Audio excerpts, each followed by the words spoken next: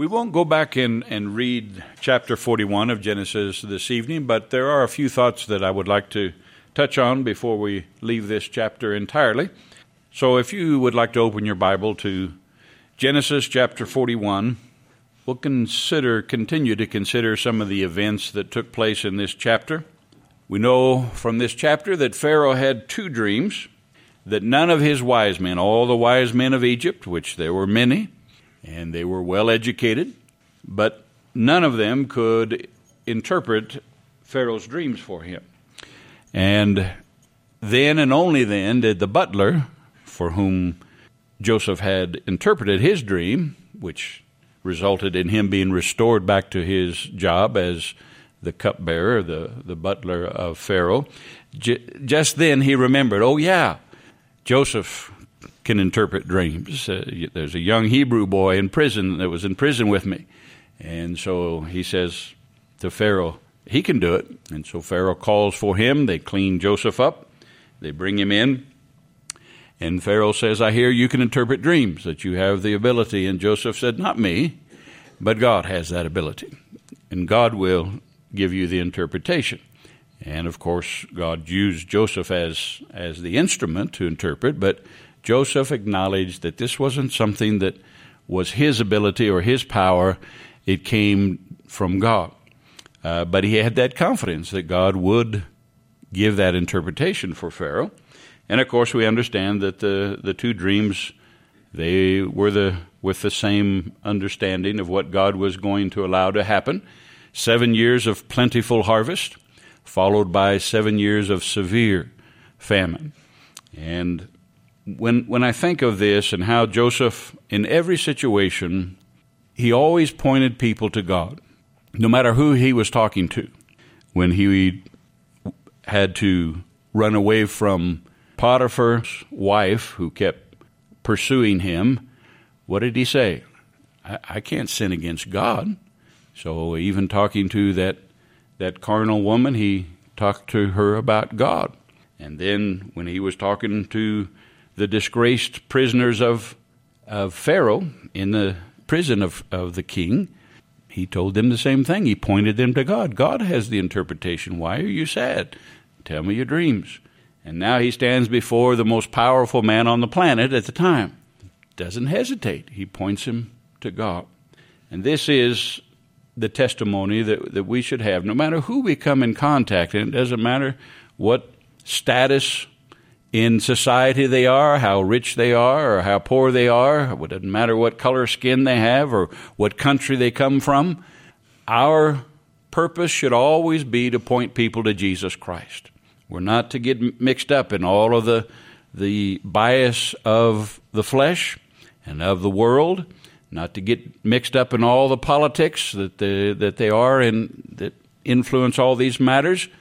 No matter who we come in contact, we are to be a testimony of the reality of faith in Jesus Christ and what it can do for those who believe.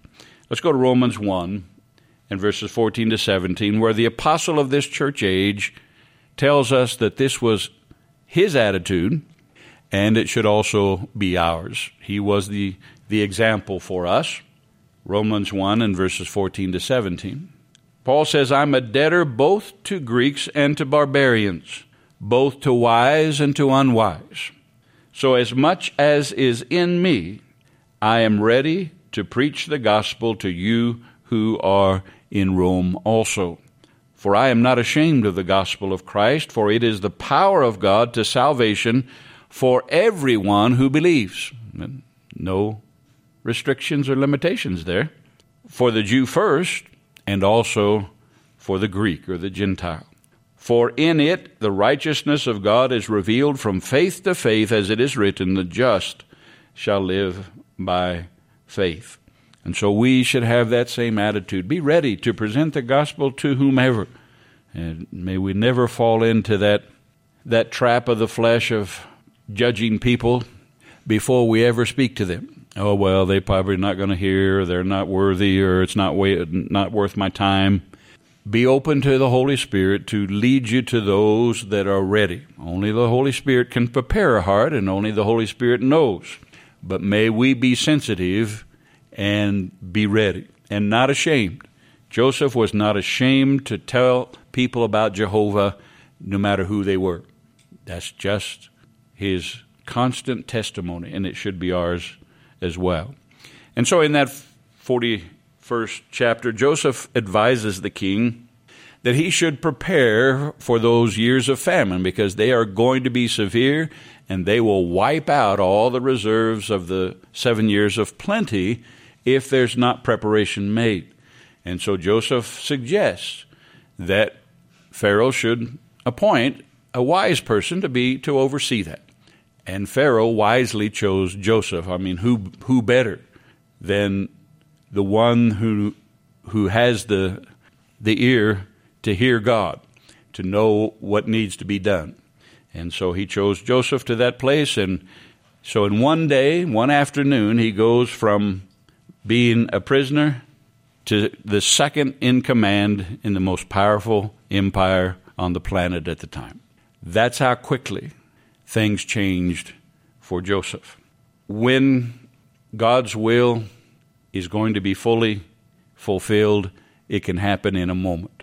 Now remember, it took several years for Joseph to enter into the fullness of what God had promised him. But God's word always will be fulfilled. It can't be broken. God cannot lie.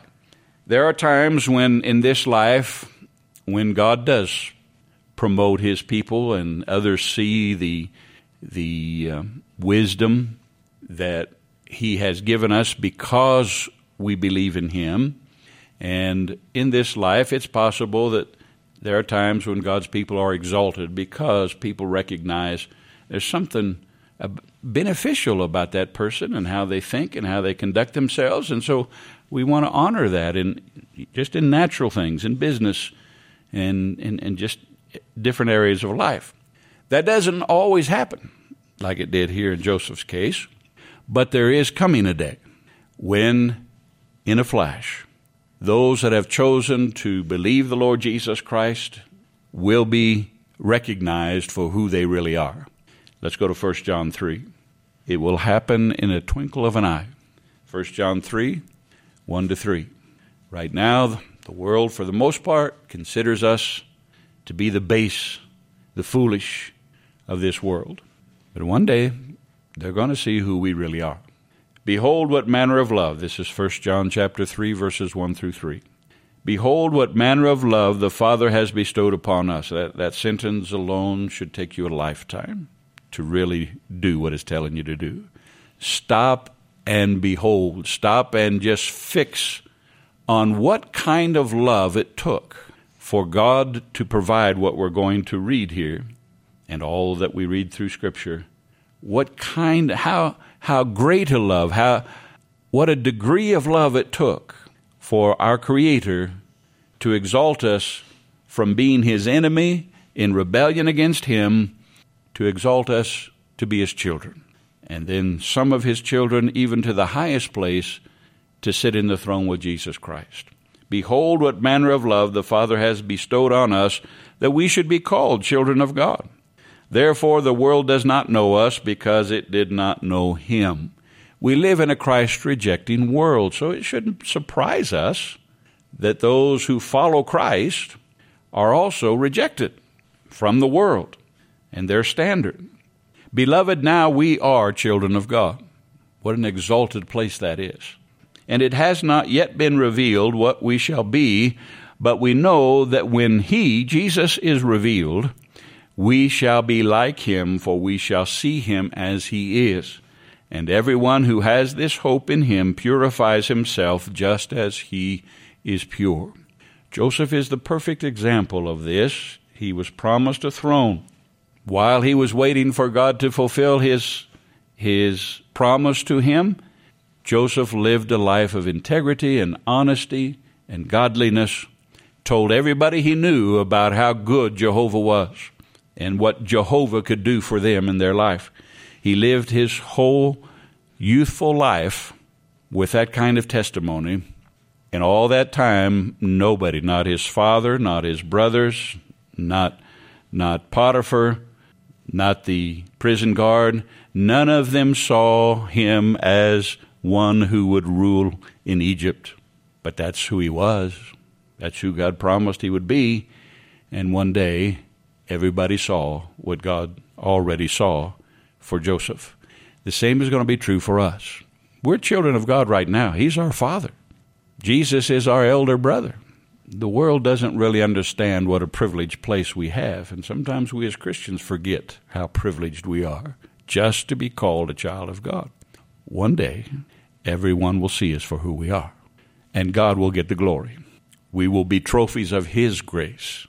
When we're exalted, it won't be, and then we'll see Joseph's humility in his place of exaltation.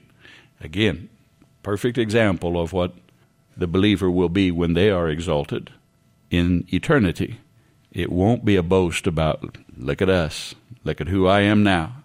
It will be as a trophy of God's grace. Look what God's grace did for such a fragile vessel of clay. He did this. God did this. Jesus, by dying on the cross, made this possible. So one day, we also will be instantly exalted, just as Joseph was. There were many officers and rulers in Pharaoh's kingdom. Pharaoh didn't do away with all of his other governors and princes and all the other offices of his government, but Joseph was above them all. He was second in command. He was exalted because of his wisdom, because he was God's vessel. In Revelation 19, this will be true of some of God's people as well. All Christians will have a place in God's kingdom, in His government. I believe all Christians will be a part of the execution of the will of God throughout eternity. All will be active in that kingdom. But we see that there will be some exalted above others because of their faithfulness in this life. Let us be glad and rejoice and give Him glory.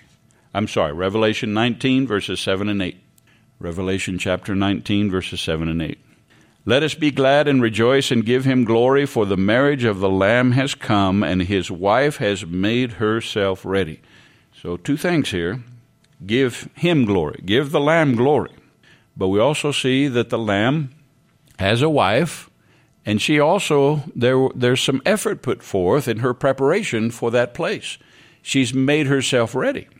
Now, she's made herself ready by surrendering her will to the will of the Lord Jesus Christ. The Lamb gets the glory because He's the one who actually provided everything she needed to prepare. The Lamb still gets the glory. But His wife has a responsibility. And to her was granted to be arrayed in fine linen, clean and bright, for the fine linen is the righteous acts of the saints. Such a clear statement. There's symbolic language, obviously. There's a picture being painted for us here. And yet the picture also comes with bold captions. Well, what is that wedding dress? What's it made of? Why was she allowed to put this on? It's made up of the righteous acts. Acts of obedience, acts of righteousness that were in accordance with the righteous judgments of the Word of God. So she was exalted above others, just as Joseph was. When Joseph was exalted to the second in command, he was given a wife, and then he had 2 sons. And the names of those sons express, once again, his understanding and his adoration of God and what God had done for him. Too many Christians, when they go through difficult trials, like Joseph went through trial after trial, many Christians become bitter against God and don't want anything to do with Him, and any God that would let these things happen to me, I don't want anything to do with Him. We never see bitterness in Joseph. We see constant faithfulness. And the name of his first son is Manasseh. It has the thought of to forget. What's he forgetting? All that he had suffered prior to getting to the throne. He names his second son Ephraim, which has the thought of a double fruitfulness. And so God caused him to prosper. Brought him through a lot of suffering, a lot of unwanted things, a lot of injustices. But when God fulfilled his word and his promise to Joseph, all of that was forgotten. And now, instead of in despair and in prison and losing so many things that he lost, now he gains. He's fruitful. We have the same promises.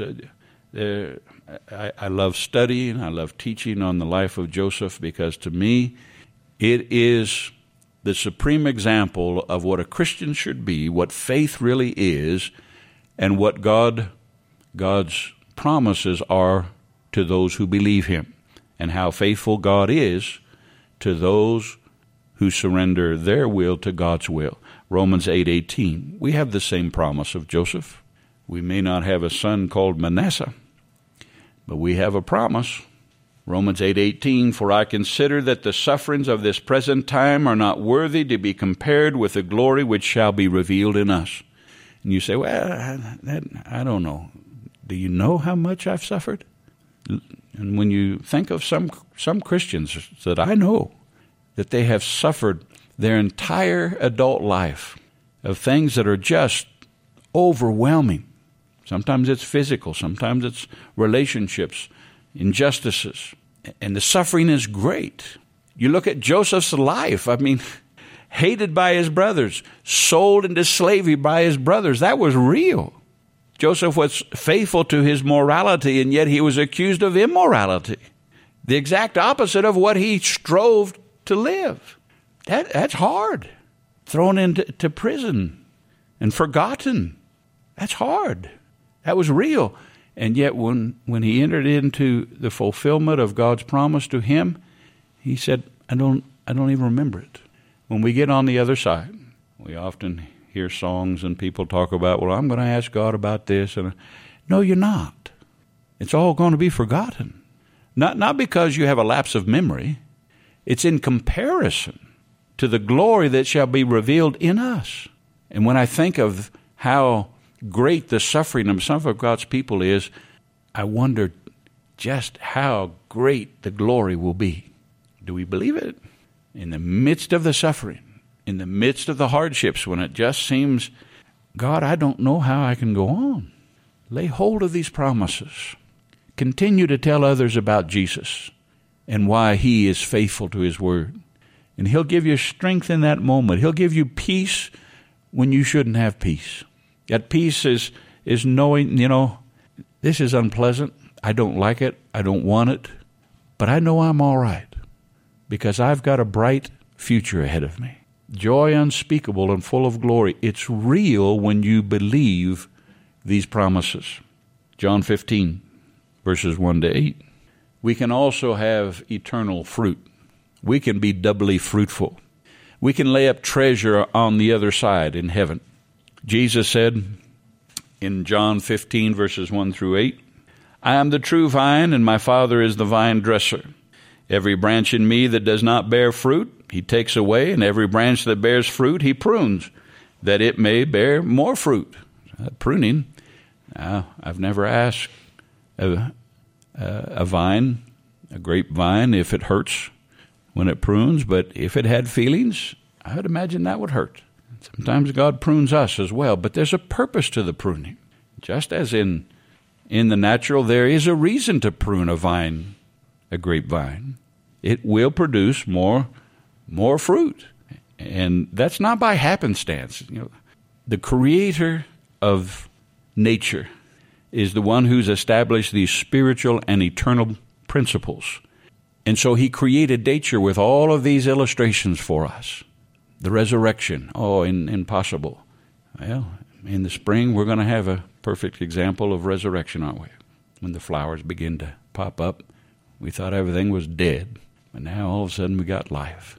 It's not happenstance that nature illustrates these things for us, and so we can be doubly fruitful, even if it involves, for the moment, some painful pruning. You are already clean because of the word which I have spoken to you. That is, you've already been cut. The word of God prunes you. Abide in me, and I in you, as the branch cannot bear fruit of itself unless it abides in the vine. neither can you unless you abide in me. And that abiding has to do with letting him take full control of your life. It's not enough just to say, well, I've got Jesus in my heart. Do you let him have every area of your heart? Let him be the owner of your heart, of your throne. Jesus said, I am the vine, you are the branches. He who abides in me and I in him bears much fruit. For without me you can do nothing. If anyone does not abide in me, he is cast out as a branch and is withered, and they gather them, notice he says they, not him, and throw them into the fire, and they are burned. A child of God who does not lay hold of these truths to live by faith, their testimony is a reproach, and men reject it. And there's no spiritual fruit to their life. They're saved, they have eternal life. The Father doesn't throw them into the fire, but men do. Your testimony means nothing to me. If you abide in me and my words abide in you, you will ask what you desire, and it shall be done for you. By this my Father is glorified, that you bear much fruit, so you will be my disciples, my followers. When we abide in God's word and let God's word abide in us, it will produce in us that spiritual fruit in our lives, the fruit of the Spirit, the very life of Christ, the very virtues of Christ will be seen in us. And then also as we share Christ with others, then that fruit in their life also abounds to the glory of God. We can be doubly fruitful, just like Joseph by naming his son Ephraim. We can be doubly fruitful as well. Joseph's story should thrill our hearts. Right now we're going through some of the difficult times in this life that Joseph went through. But just as sure as Joseph gained the throne, we can do the same. God will show himself faithful. I think we'll stop there this evening.